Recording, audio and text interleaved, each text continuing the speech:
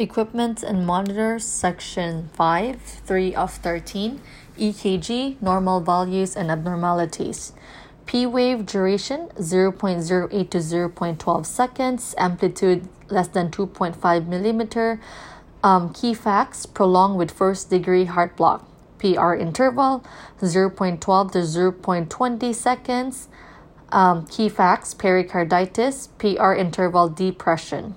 Q wave less than 0.04 seconds, amplitude less than 0.4 to 0.5 millimeters. Consider MI if amplitude is greater than 1/3 of the R wave, duration is greater than 0.04 seconds, depth is greater than 1 millimeter.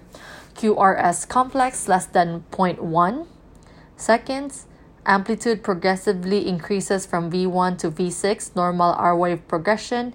Key facts: if increased, consider left ventricular hypertrophy, bundled branch block, ectopy beat, WPW. QTC interval duration less than 0.45 in men, less than 0.47 in women.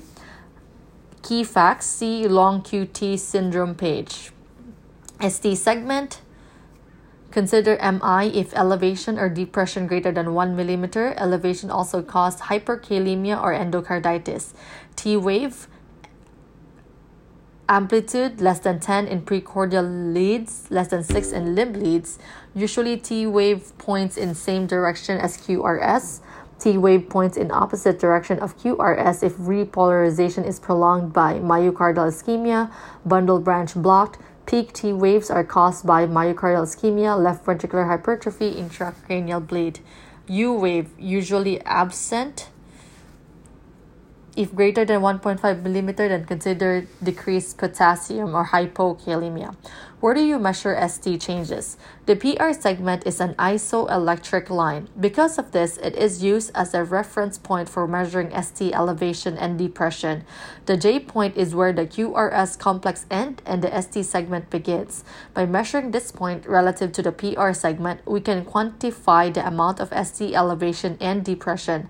As a general rule, greater than 1 or less than 1 are significant. Okay? So, ang gamiton na to nga isoelectric line is the PR, okay? And then the J point, data makabalo if elevated or depressed. The degree of ST changes typically parallels the severity of the event. It's important to consider the situation in context, as other factors can affect the ST segment, like abnormal cardiac conduction, electrolyte disturbance, digitalis hypothermia. How do electrolytes affect the EKG? Potassium too high, you will see narrow and peak T, short QT, wide QRS, low P amplitude, wide PR, nodal block, since sine wave fusion of QRS and T to VF or asystole in order of appearance early to late. Potassium too low, you will see U wave, ST depression, flat T wave, long QT interval. Calcium too high, you will see short QT. Calcium too low, long QT. Magnesium too high, no significant effect unless very high. Heart blocked, cardiac arrest. Magnesium too low, no significant effect unless very low, long QT.